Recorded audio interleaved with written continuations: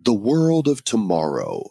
Artificial intelligence knows what groceries you want delivered before you even ask. Your car picks you up on schedule. Your toast is flawlessly toasted and buttered precisely when you're hungry. It's technology, and combined with blockchain, it's designed to make your life and workflow easier and mo better. Today, we welcome Miko Matsumura, founder of Evercoin and advisor to many blockchain companies, to talk about all things crypto. And it might get all Jules Verne in here. And we might not go around the world in 80 days, but we are about to take you on a journey. Come with us. It's a discussion with a technology and crypto OG on episode number 170 of the Bad Crypto Podcast. 5, 4, 3, 2, 1, 0, ignition. Who's bad?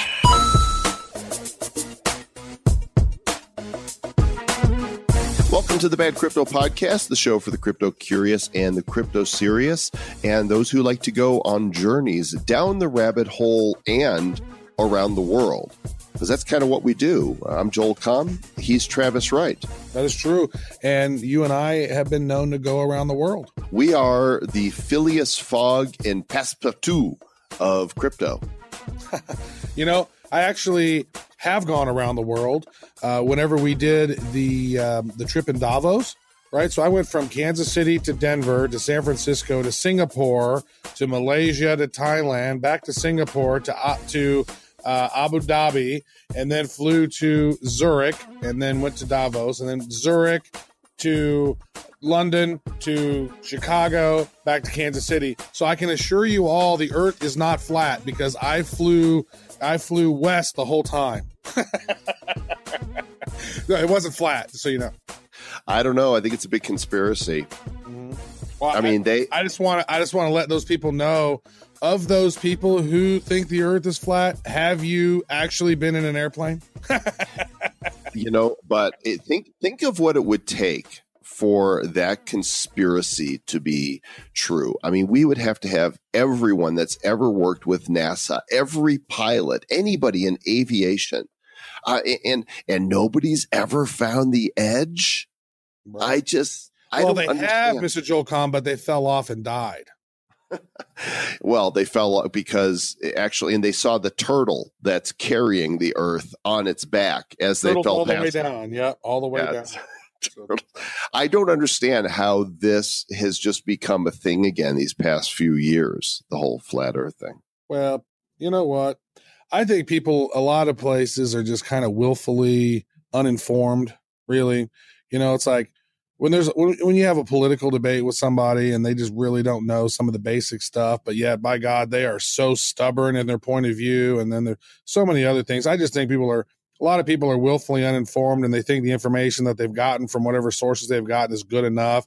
And a lot of people just aren't curious to learn more and do research on their own, which is one of the reasons why we decided to set up Bad Crypto, for me personally, is to help people become better critical thinkers and become good at researching things on their own. I know it's just crypto, but the same things apply to all areas of life. You want to know more about politics and what's really going on, you do got to dive down some rabbit holes and get a little dirty, and you come up feeling a little dirty, and then you start sharing some of your findings, and then you'll discover people think you're crazy.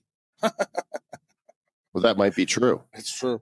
I've seen that so many times where I come up and I'm like, oh my God, I just learned this and this and this. And then somebody's like, yeah, wow, Travis, you believe that? Oh my God, you are dumb. I'm like, okay, wow. And then they come back later. Then they come back later and they go, wow, Travis, how did you know all of that? I'm like, dude, I got way more time than most people do. I don't have to sit in a cubicle for 40 hours a week doing I hate. We literally make podcasts now, and I spend the rest of my time researching that interests me. You're a big stupid dummy head. Thanks. You know who's not a big stupid dummy head? In fact, he is the opposite. He would be a small, smart, intelligent head. No, that's I don't know. I've met him in person. He's not small either. His name is Miko Matsumura, and Miko is a super cool cat. He is a tech and a crypto OG, and we had a great talk with him. You guys are going to like this. Dude, this guy is awesome. Buckle in. This guy was the chief evangelist for Sun Microsystems back in the day for Java. This guy has been doing really cool stuff in tech for a long time. This right here is I would say one of the top 10 bad crypto episodes that we've got. I'm going to throw that out there. Okay, now it's out there. Let's let our listeners be the judge. You guys, your part is to listen. So here we go. As we traverse the great cryptosphere, we tend to see some names pop up again and again. Names like Bob and Larry. What other names have you encountered, Travis? You know, there's all kinds of interesting people with all kinds of interesting names in the crypto world, right? Yeah. With Mr. or Miss Nakamoto, whoever, we don't even know. We don't know if we're just assuming it's a dude, right? Satoshi might be a woman. Then you have like Nick Szabo, Hal Finney, all these extra interesting names, right? Mm-hmm. And today we have another interesting person with us. Yeah, his name is Miko Matsumura, and Miko is the founder of Evercoin.com. And he's like a name that keeps popping up in the crypto space. I like go to events, and I met this guy. I think I met him at a D10E conference, and seemed like a really cool cat. And then I see, he's speaking here, and he's advising over here. And I'm like, all right, Miko is overqualified to be on the Bad Crypto podcast. So welcome, Miko. Gee, thanks a lot for that. Yeah, that's your overqualified. That's good. I mean, I could have said you weren't quite qualified, but we thought we'd invite you anyway. Yeah, thanks for the leg up. If it makes you feel better, I could say I've never heard of you. Nice. Excellent. That works for me too. Let me expand on the bio here rather than being so vague. He's a general partner with Gummy Cryptos, a venture partner with BitBull Capital, which is a crypto fund of funds. He's an advisor to Arrington XRP Capital, and he works with a lot of crypto startups. The dude's got a master's degree in neuroscience from Yale, where he's worked on abstract computational neural networks, and he leads a crypto underground meetup in San Francisco. People know him. So, we're glad you're here. The website is Miko.com. And how long have you been into this crypto space, Miko? I'm like a newborn babe in the woods here. So, I kind of came in at a fortuitous time, really early 2017. So, really, really new, not OG Bitcoiner types. I definitely meet some of those, and it's always super impressive, incredible forethought, and really amazing people. I came into this space, and I've been working in open source software for decades, and for me, the way I got into the space is what I call open source money, which is really just boom, eye opening. So Bitcoin white paper, just kind of looking at this whole peer to peer open source money concept, and it really, really just blew my mind. Yeah, it's definitely an interesting space. I tell you what, and actually we're not connected on the Twitters, so I am going to follow you right this very minute. Miko Java. That's me. Which is good. You actually got Miko.com, which is pretty cool to have a 4-letter domain, which is your first name. Yeah, it's good. It's fruits of being an old dude. Right. Mr. Joel Com has joelcom.com, which is only 8 letters. Yeah, I couldn't get it, unfortunately. Joel.com was taken, so sad day for me. Joel.com and com.com. Yeah, right? I do own com.us though, so that's my URL shortener. Nice. But I'm not as cool as Miko. I'm just not. That is good. So I want to talk a little about, because we actually had, I believe, your partner from BitBull Capital. We'd had an interview. Joe DiPasquale. Yeah, Joe DiPasquale. Yeah, we chatted with him. We chatted with so many people. I think we've had over 200 interviews so far with Bad Crypto. But who's counting? So it's always interesting. But we're counting. We're almost at 300. No, we're not. But so you actually have your own cryptocurrency exchange, Evercoin, right? That you had set up. Yep. And maybe want to tell the world about Evercoin. I've heard about it. I've read about it. I've seen it around. So yeah. Let our audience know. I'm really pumped up about it. So, really, like, the way that people aren't reasoning that well about exchange as a concept.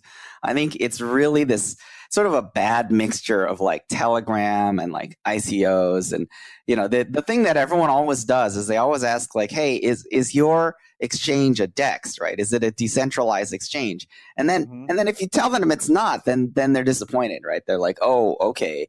I thought maybe you were cool, but maybe you're not, And you're like, no, we're going to have customer support and stuff. We're actually going to be able to help you if something goes wrong. Yeah, and just these little incidentals like regulatory compliance and just things like that might help make things work better. But the mood is this, right? Which is probably like fully 80% of the evils come from custody.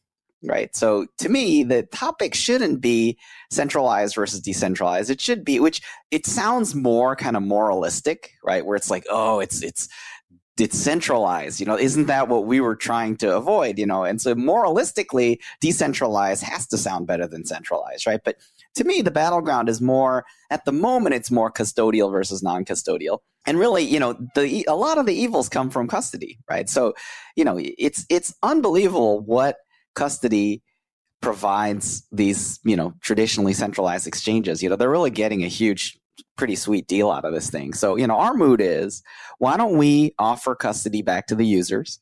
Why don't we give them their own wallets? And why don't we allow the wallets to integrate deeply with the exchange so that you can have, kind of the best of both worlds. So you can have a high performance, supported, highly regulatory compliant experience within an exchange environment, but at the same time maintain custody and have your own private keys. So I think that's kind of our mood and mindset. So that's Evercoin. The website evercoin.com, and it looks like you guys work with a mobile app. Is this both an Android and an iOS app, or just one?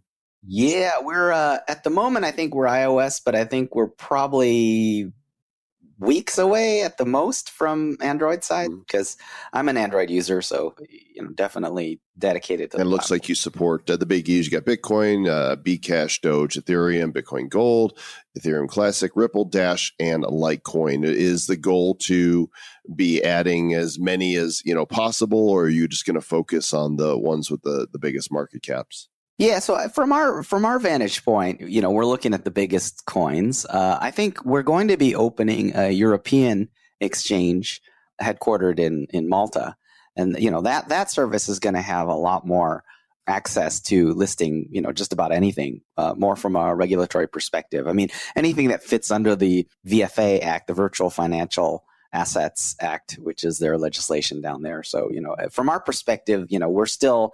The Delaware-based exchange is still regulated by the U.S. SEC, and therefore we have to be careful about exactly what it is that we list. I want to go to Malta, Travis. I'll tell you, I want to go to Malta. We shall. I'm pretty sure that's we will be in Malta before we know it.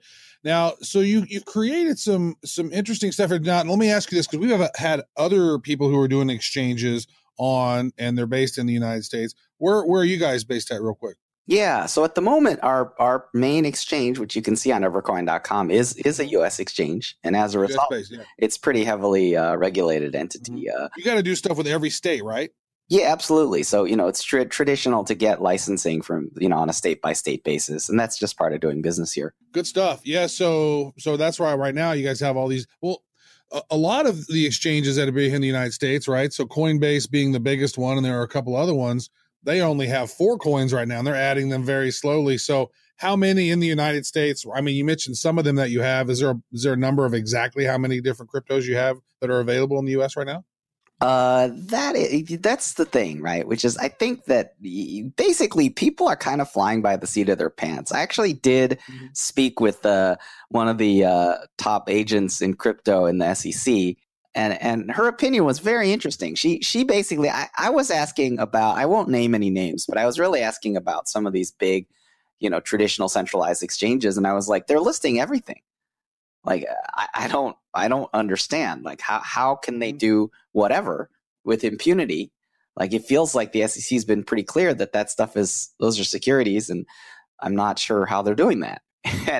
And what I got back was those people are acting under bad legal advice, which I thought was awesome, right? Because you know what that means? If you translate that into the English language, that operating under bad legal advice means are criminals, right? Because if you're operating under bad legal advice, then you're not compliant with the law, which by definition means you are a criminal, right? So it's very, very like politically correct way to say, yes, those are criminals. Or how far away are we from, you think, the SEC going on an individual basis and saying, okay, this coin here, this is one. All right, this one can be on exchanges, you guys. Like, is that coming soon? Because I think there's a lot of really interesting coins that have been built that are out there that maybe they are securities, maybe they're not, but they're really good stuff. But it actually it's holding back their business in a lot of cases. I mean, Joel and I are advisors for this company called ShipChain, and they ended up getting this cease and desist thing from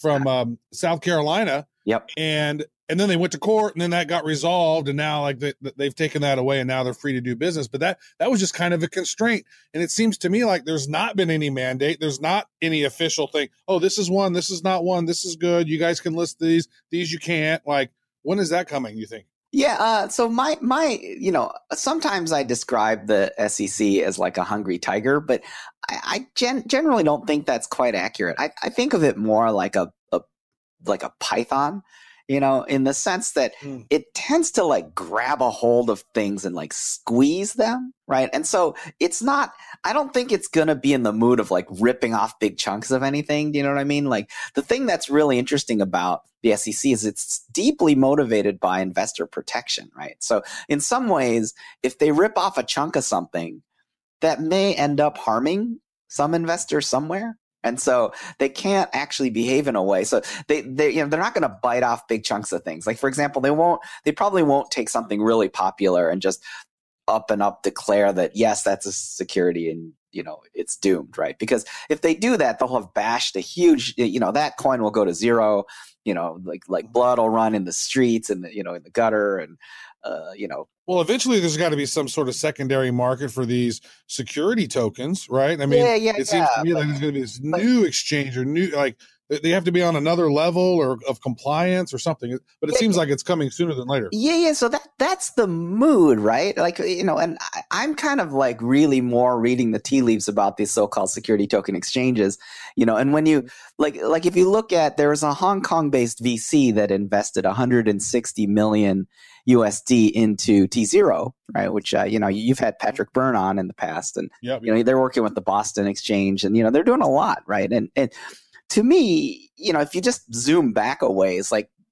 people don't plonk $160 million into a thing unless they've got a pretty good feeling that it's going to work out well for them, right? So, my feeling is that there's probably some signal there, right? There probably is a preliminary indication. To me, in my conversation, my phone call with the SEC, they said a little bit defensively, they said, we've been abundantly clear, right? Like, and defensively in the sense of, they said that unsolicited, that they said they were being clear, right? And it's true, right? If you really do the math and try to understand what they're about, they're basically saying that traditional U.S. securities law, Howey test written in the 1930s, is in force, right? And so because they have been clear, what does that mean? It means that exchanges have to be regulated as any ATS, alternative trading system, or a bona fide licensed exchange, FINRA licensed exchange. So, when you look at all the kind of like details of it, we know what those things are, right? So the question then becomes like, how are they going to stop someone from doing that? There are already exchanges on this earth that trade, Apple stock, which just hit $1 trillion. So like, hey, just use that stuff to trade tokens, right? So I guess the point is like, it can't be that far away, right? I mean, how could they say no? They're saying it's a security. You know what the laws are with securities, and there's already exchanges that trade securities. So like, what's next? It's becoming increasingly clear that that's where the game has to go. Well, as long as we're reading tea leaves, and I don't know if you also have a crystal ball or, what you use. I got one of those.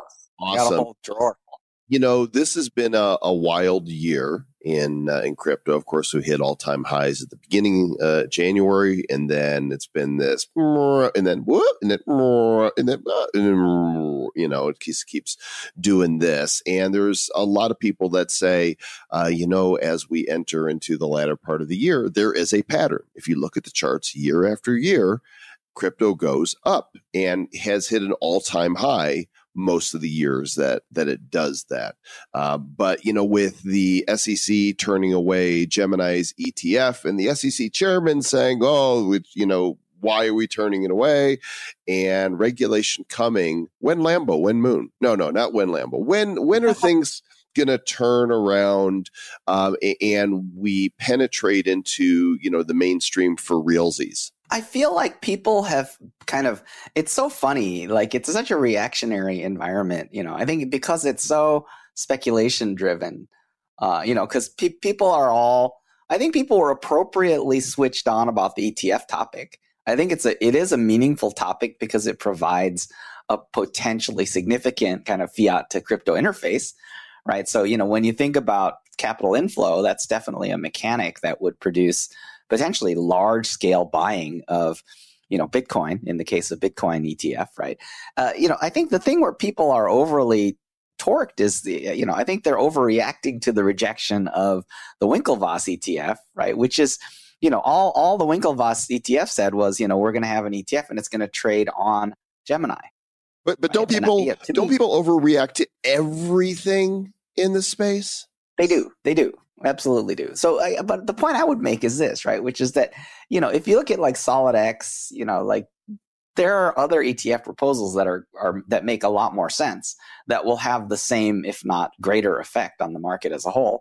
And, that stuff hasn't happened yet. The next big deadline for it will be, I think August 16th was the date. And, the SEC ought to respond. They actually postponed their ruling on 6 ETFs into September, but they did not postpone the SolidX ETF, and they could have, right? So the point being that it seems like they're going to respond by August 16th on this ETF, and if they do, the market will probably price it in. The market will probably price in, and that'll provide significant, price support for at least Bitcoin. So expand beyond the ETFs and all that, just the market in general. What do you think is going to happen? And put aside your own personal, investment and what you want.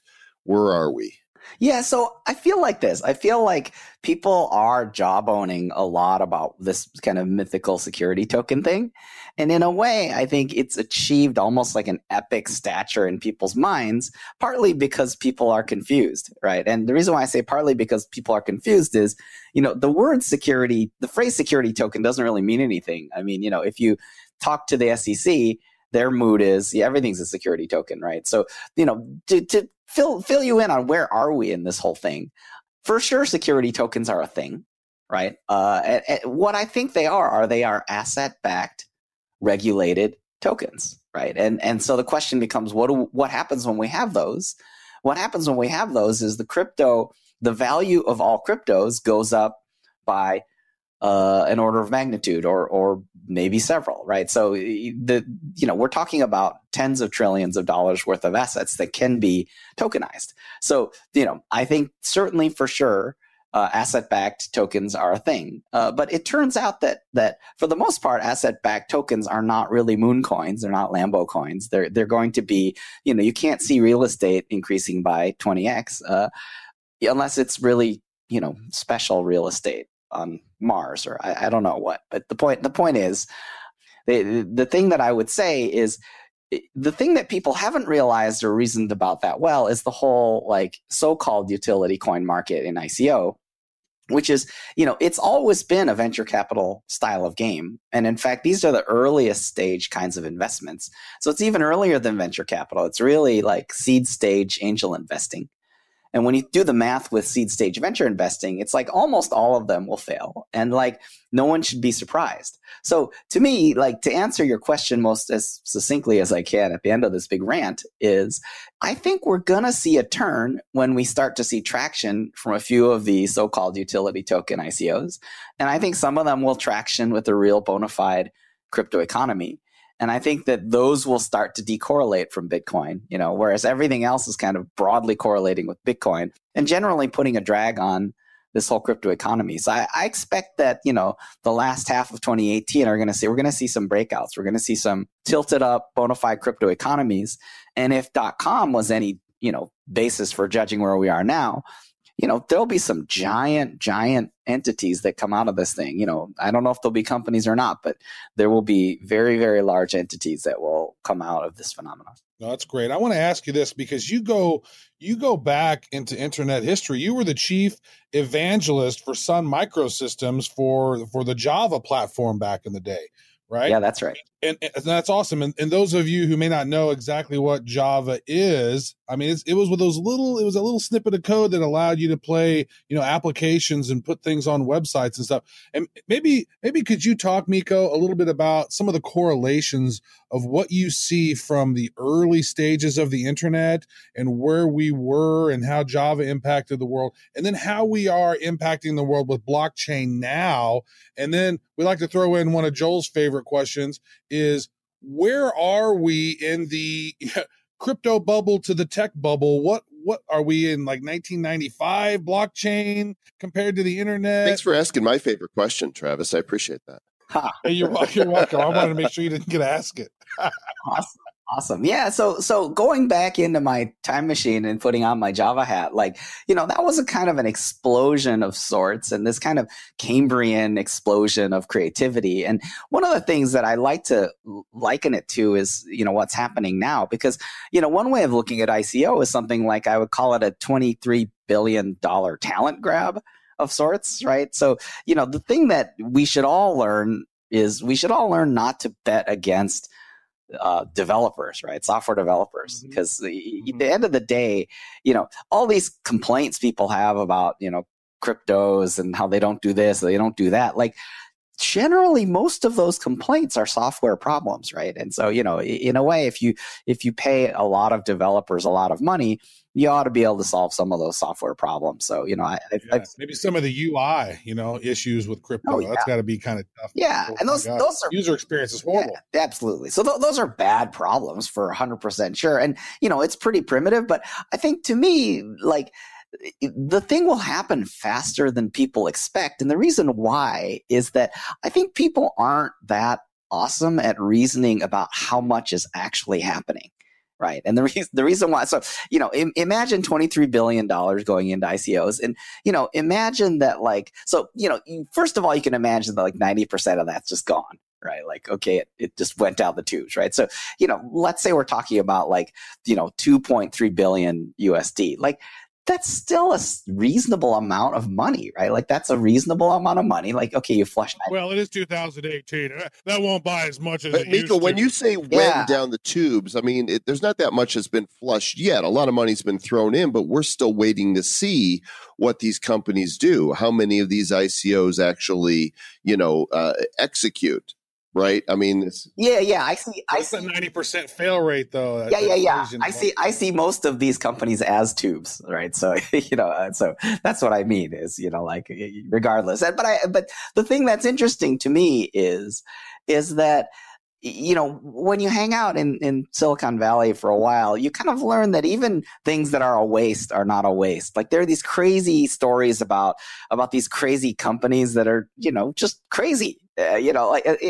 Today in modern times, there are things like Magic Leap or whatever. They're getting a lot of, they're getting canned in the news a lot or whatever. But when you look at these companies, there was a company called PenPoint that created pen computing, which is almost the predecessor to the Newton, which is a predecessor to the Palm, which is a predecessor to the iPhone. But to me, when you look at the history of these failed things, even failure is creates teams, it creates experience, it creates a lot, right? And so in a way, this radical period of crazy, experimentation, when you think about waste, you have to kind of put the word waste in quotes, right? In the sense that some of it, the only thing that's waste is pure fraud, right? If someone just freaking buys Lambos or buys an island, or, is buying something that has nothing whatsoever to do with the promises in their white paper, right? That's kind of that's embezzlement waste. Or something, right? Yeah. That's pure waste. That's completely wrong, right? But even if it's wasted on people who are just super inept, right, that are just bad entrepreneurs that have no clue, in some ways, if they're earnestly trying, if they're emotionally invested in succeeding, and then they fail, those lessons will actually benefit them and the world with respect to any future thing they may do, right? Because they'll be wow, I totally effed that up. And here's how I effed it A up. lot of them are like, oh my God, I want some money here. Yo, we need some money oh my God, now we have $50 million. Like we didn't need near this much, right? And then I think in some cases it takes away their drive. It really does. And that's super wrong. So I feel like we've really done a piss poor job as an industry to structure incentives and to really make sure people are like pumped up about that. Would be a good way to do those, I think, security tokens or something along those lines, where the ICOs, like, they got to hit these little goals. It's like, all right, for first stage of our white paper, we need 1.5 million cap. Right? Okay, boom, we've hit that. And now we're going to deliver something. And then once they hit that deliverable level, then boom, you could trigger phase 2. So you're still able to sort of do your raises, but you're able to do them based on execution and deliverable somehow. Yeah, absolutely. I'm a big fan of all these topics. I feel like, venture capital actually has done an okay job with this. I feel like one of the things that came out with the baby with the bathwater is that people rejected venture capital, and they were basically like, oh, those guys are and they do mean things to entrepreneurs. Well, a lot of them are, and they're going to take 51% of your company, and now like you're strapped and you're basically working for the man on your own idea, and then the board votes you out. The next thing you know, you no longer have your company. Yeah, right? And I guess my question to the market would be, and this is where I kind of like start to sound like a dick, is like, what percentage of those founder ousters were warranted?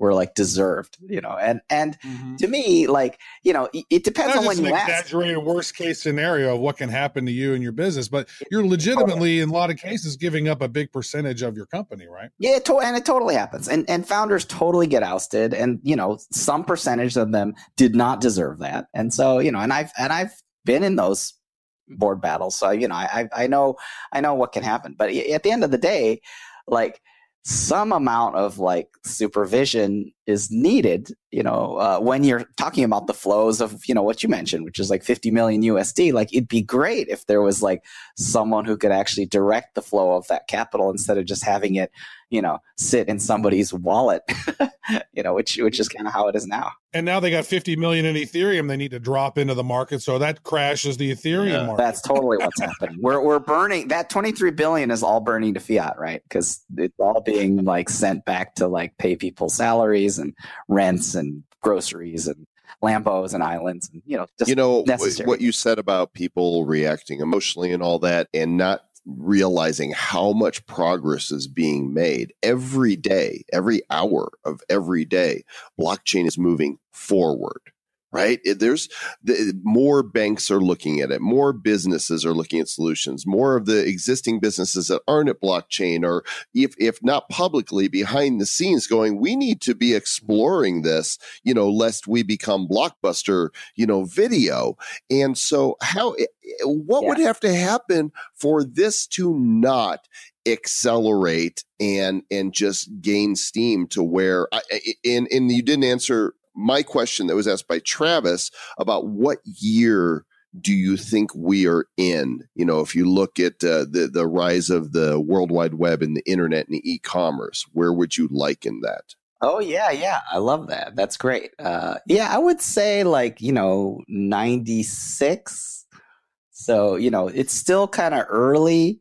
We're going to see like a much, much bigger surge, but we've already seen a little bit. We'll see more. We'll see Google come up that didn't even exist. We're going to see some new things. And I think that's really the tone that I think is most important. I think you hit it perfectly, which is there's so much that's hidden from our view right now. Right. And a lot of what's being hidden from our view is actually amazing. A lot of world changing things are being built, and we just can't, there's no individual on earth that actually sees everything in the scope of what's being done. I mean, Satoshi does. Satoshi sees all, knows all. That's true. That's true. Cause he's sitting on a cloud and he's kind of watching us all. Wait, Satoshi's dead? Oh man. The Bitcoin symbol's the new cross. No, he's alive. He's just sitting on a cloud. He's in the cloud. I'm curious about something here. You got a master's degree in neuroscience. What did you think you were going to do when you came out of school? I thought I was going to be like a full-on academic nerd, right? So I thought I was going to do research, And it turns out like, I mean, you know, I trained to do kind of scientific research, but, you know, it turns out it just didn't have that kind of mind. That's great. I want to ask you about Yale real quick there. So I've done some research on Yale. I've actually been to Yale. I did a promotional tour back in the 90s with Sprint, where I went around to all these different colleges all on the East Coast. It was totally cool. And Yale. So I want to know, so did you get invited to that Skull and Bones thing? Yeah, that's kind of the weird, eerie beating heart of Yale, right? Which is this creepy kind of social societies like Skull and Bones. You know, they like this windowless crypt in the middle. Like, it's just like, what is this? Yeah, and they have the skull of Martin Van Buren down there. They got all kinds of cool stuff down there that they can play around with. No, I didn't get tapped for that. That's really dominated by, you know, undergrads, you know, people whose last name are like Bush, you know, so big old school. Had one of those fancy last names. Yeah. I was in the graduate program, so I was kind of one of those like, you know, you missed out on it, man. You missed out on it. You could totally be ruling the world by now, dude. Yeah, I should have gotten in there. I think Skull and Bones, you know. You're like, dude, I got this neuroscience shit going on, dude. Come on, man. I could be You could have been Skull and Bones. Nope. Go away. Get away from the door, Miko. No. Take him away. I need to make a Skull and Bones like syndicate, a crypto syndicate, Skull and Bones crypto syndicate. Yeah, crypto syndicate. We got to have our own handshake. Yeah, I noticed that you're an advisor to a company that was brought to our attention just a couple months ago. We did a Talking Tokens show. We asked people to call in and say, "Hey, tell us about a token that you like, and we'll take a look at it and talk about it for a little bit." And it's PundiX, PDX. Yeah, the retail point of sale terminal. I know, so full disclosure, you're an advisor for them. They raised $60 million in their hard cap. I personally was really impressed with what I saw. Talk a little bit about it. Yeah, they are really a dynamo. And, you know, the thing that's fascinating about this one, and, you know, across my desk, we were just talking about it, and like, they're from Indonesia, right? Real head scratcher, right? It's definitely not kind of a run of the mill type of a deal. But increasingly, we're seeing these kind of crazy like triumvirates. We're seeing these crazy triumvirates where you're seeing basically tech venture capital, plus you're seeing kind of these regional fiat super whales. Plus you're seeing kind of these like hardened products. And one of the great things about Pundi is that they're shipping product, right? So shipping product is always a nice thing. And, you know, and it's, I think you mentioned it before, it's like retail point of sale, right? It's basically swipe your credit card or tap your phone and pay with crypto and, you know, buy a, you know, bottle of water or a bag of rice or whatever you want. And so, you know, that's their mood. And, you know, to me, that kind of, the cool thing about, if you look at a place like Indonesia, they have a huge population, right? I think Indonesia is kind of about US sized. You know, and it turns out that, you know, they have a pretty high kind of wealth disparity situation. So they have like, you know, a few hundred families that control like most of the utility companies and, you know, that are just really, really kind of squarely. Yeah, I know a lot of people, even in the Philippines, they earn like literally $2 US that's not a day. Indonesia, right? I mean, Philippines and Indonesia.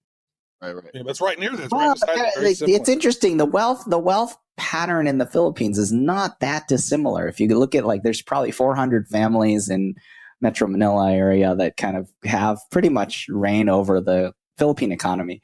And, you know, I think in Indonesia, it may even be a smaller number of families in some ways. But the thing that's fascinating about it is the role of these kinds of like regional superpowers in kind of enabling these crypto economies to form. You know, it's a very interesting kind of a pattern and rather unexpected. But, you know, this has been a topic that I've, you know, spoken about with some venture capital investors. And, you know, this is part of what's emergent in crypto is kind of these regional plays with kind of regional superpowers, you know, but it's always that are already shipping project. Is that what the triumvirate was again? Yeah. You said want to have venture plus regional fiat super whale plus their shipping product. That's right. You want a shipping product. Absolutely. Because the goal is that the fiat super whale is actually acting as kind of like a huge, essentially it's like a central bank, right? The fiat super whale is basically able to buy tokens and provide price support when it dips, you know, and when it starts peaking, then they can kind of like sell off a few tokens, and so as they kind of continue to manage that, it's a little bit like Facebook stock, buying and selling their own stock, right? And so in a way, like these fiat super whales, if they're managing kind of the monetary policy of the token, they're able to make a really nice profit for themselves. They're able to put a large amount of capital to work. And the whole shooting match depends on there being primary crypto economy, right? Like if you can't tilt up a primary crypto economy, then don't bother doing all this, because all you're doing at this point is kind of some kind of elaborate pump and dump. But like if you actually have a shipping product that's actually producing primary velocity of money, then you can actually value the economy, and you can actually allow the economy to reach its float value, right? So you can actually kind of, in some level, provide price support for a natural value of the economy as opposed to some kind of like artificial value. Maybe, what Travis was suggesting makes sense in that, if ICOs were to do things in stages, like here's what we need to get to development. And now, in develop, and now here's what we need to ship a product, right? Then I think that they'd be raising less. The people who then invest in the second stage would have a little better idea of what they're buying. Yeah, I'm in favor, but to me, it's really interesting. Part of it is having kind of clear optics. Venture capital has always been stage and round driven, and each round has a specific purpose. But I think the token thing, people have been raising shebangs, and so if you raise a very big shebang, it's hard to control. There should be a shebang token. The sheet. I like that shebang token. Yeah, the medium shebang.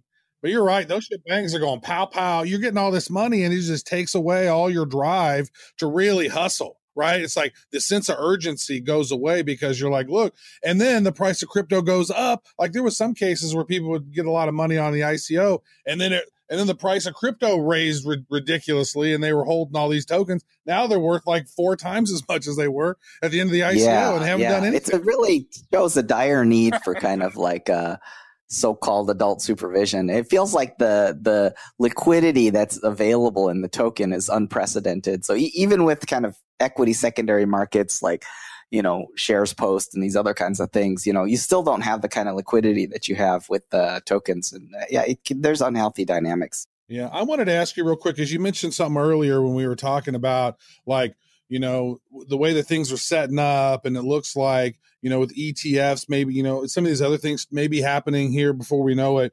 You're talking about trillions of dollars entering the market. Unquestionable. Right? You were saying. So could you maybe expand on that? Like, where do you think we're going to be here over the next few years as we grow? Like, how long until, today, actually, while we're recording this, Apple became the first $1 trillion company ever, right? Which is an amazing feat.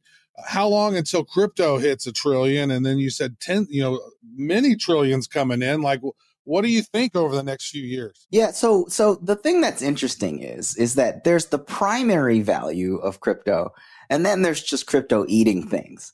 Right. And what I mean by there's just crypto eating things is, crypto, like let's say $10 trillion goes into like security tokens and crypto. Like that isn't necessarily $10 trillion in new value, right? Like it's really, just take something, a small category like real estate.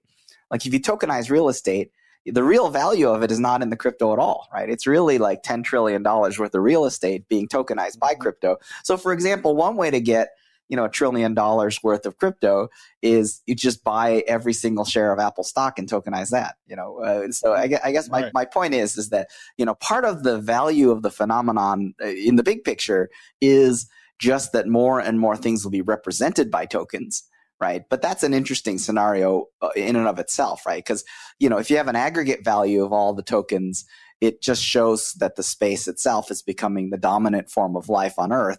And I think we're moving towards kind of a internationally regulated, crypto type of token, that will kind of solve a lot of these types of problems, but it'll take the regulators some time to kind of settle on a standard. So, so that becomes the one world currency. So we're really close to be, if there's a standard like an IMF or one of those international monetary funds or global bank that's like in charge, of the sort of crypto space and all the rules, well, then they could put clamps down that we wouldn't necessarily want. So shouldn't we find a way to be self-governing somehow? Oh, that's definitely music to my ears. I started a nonprofit called the ICO Governance Foundation, icogovernance.org.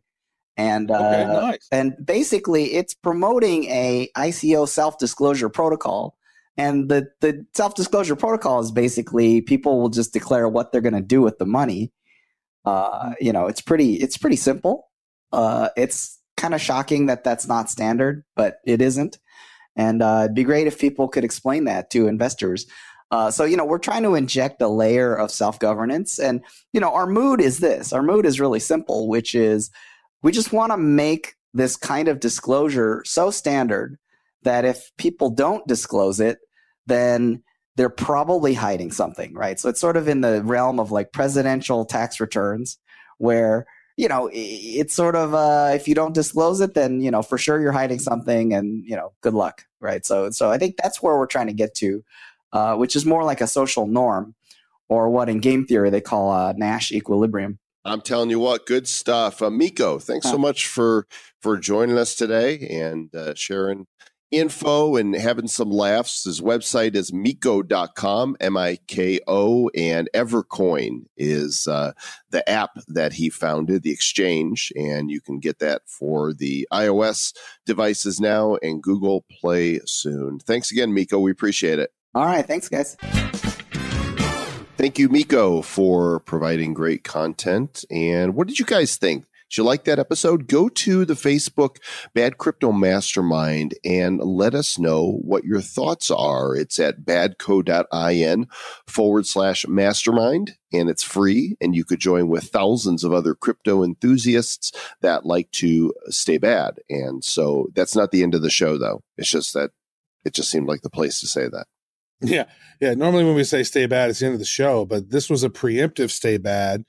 And I know that might have been confusing. Is it over now? No, it's not. It's still going because I really enjoyed that interview with Miko. It was very good. Did you enjoy it, Mr. Joel Comm? I enjoyed very much. I'm enjoying meeting all of the people that are involved in this space. It's this is a great space to be in, and I actually met somebody just yesterday. Which, of course, when you guys hear this, it won't be yesterday anymore. It'll be close to yesterday. Could be a few yesterdays ago, but she is, it turns out the Global Women in Blockchain is actually based here in Denver. And I did not know. And I met Nina, who is the organizer for the Global Women in Blockchain. And without your permission, I have invited her to the show. So she's going to be on here in the not too distant Nina future. Or Nina? It's Nina. Nina, red love balloons. Yeah, and Nina Nichols is her name, and we're going to find out about all of the cool crypto chicks that are getting involved in the space and what her organization is doing. In the meantime, we've got a few reviews that we'd like to read. Let's do it. I love reviews, Mr. Joel Comm. People are so friendly when they leave nice reviews. It makes us feel loved. I like this one from, I guess a Hobbit wrote this one. Tolkien's. Yeah, like Tolkien, like the author of Lord of the Rings. J.R.R. Tolkien, yeah. He's an Aussie. So, they shot Lord of the Rings in New Zealand, but he writes, I thought cryptography peaked with Tolkien's constructed Elvish languages that were used fleetingly throughout Lord of the Rings. But then I discovered the Bad Crypto podcast and my life suddenly pivoted to a higher plane of existence. The only way I escaped the drudgery of my 60-minute commute on Perth's Mitchell Freeway each day is by listening to Travis and Joel unpick blockchain, punctuating it with highbrow, champagne-quality comedic puns like congratulations on a show so bad, it's a travesty. Oh, no. Congratulations. Yeah. Very nice. How did we not have that when we did our 1 year? I don't know. Totally. Congratulations. Has anybody ever said congratulations to you? No, that is really convenient there, Matt from Perth. Well done, Matt from Perth. And it's a travesty. Yeah. Yeah, I've heard that multiple times. But So- congrats, Joelations. That's really good. I dig it. That is good. All right. Ian Goff, he interviewed us, gave us a 5 stars. His great source of knowledge, delivered in a unique way with childlike humor that somehow manages to be funny every time. Keep up the bad work. That's Very funny. nice. You said he interviewed us. Is that what I said? Yeah. I said That's because we're bad. Yeah, he reviewed us and wants an interview. And I don't know. Bosco, XVG on iTunes wrote, I've been listening since last September. I absolutely love this podcast. Travis White and Joe Cum are witty, hilarious, and bad all at the same time. Cheers, and looking forward to more. And we would love your funny, clever 5-star reviews. Please go to the iTunes store and find us there, or Facebook, or wherever you listen. If they give you the ability to review, if you write us a funny or even a heartfelt, just one that'll make us cry. If it's 5 stars, then we might read it here on the show. You could become Talking famous. Tokens with Travis White and Jokum. Stay bad. Stay bad. Who's bad?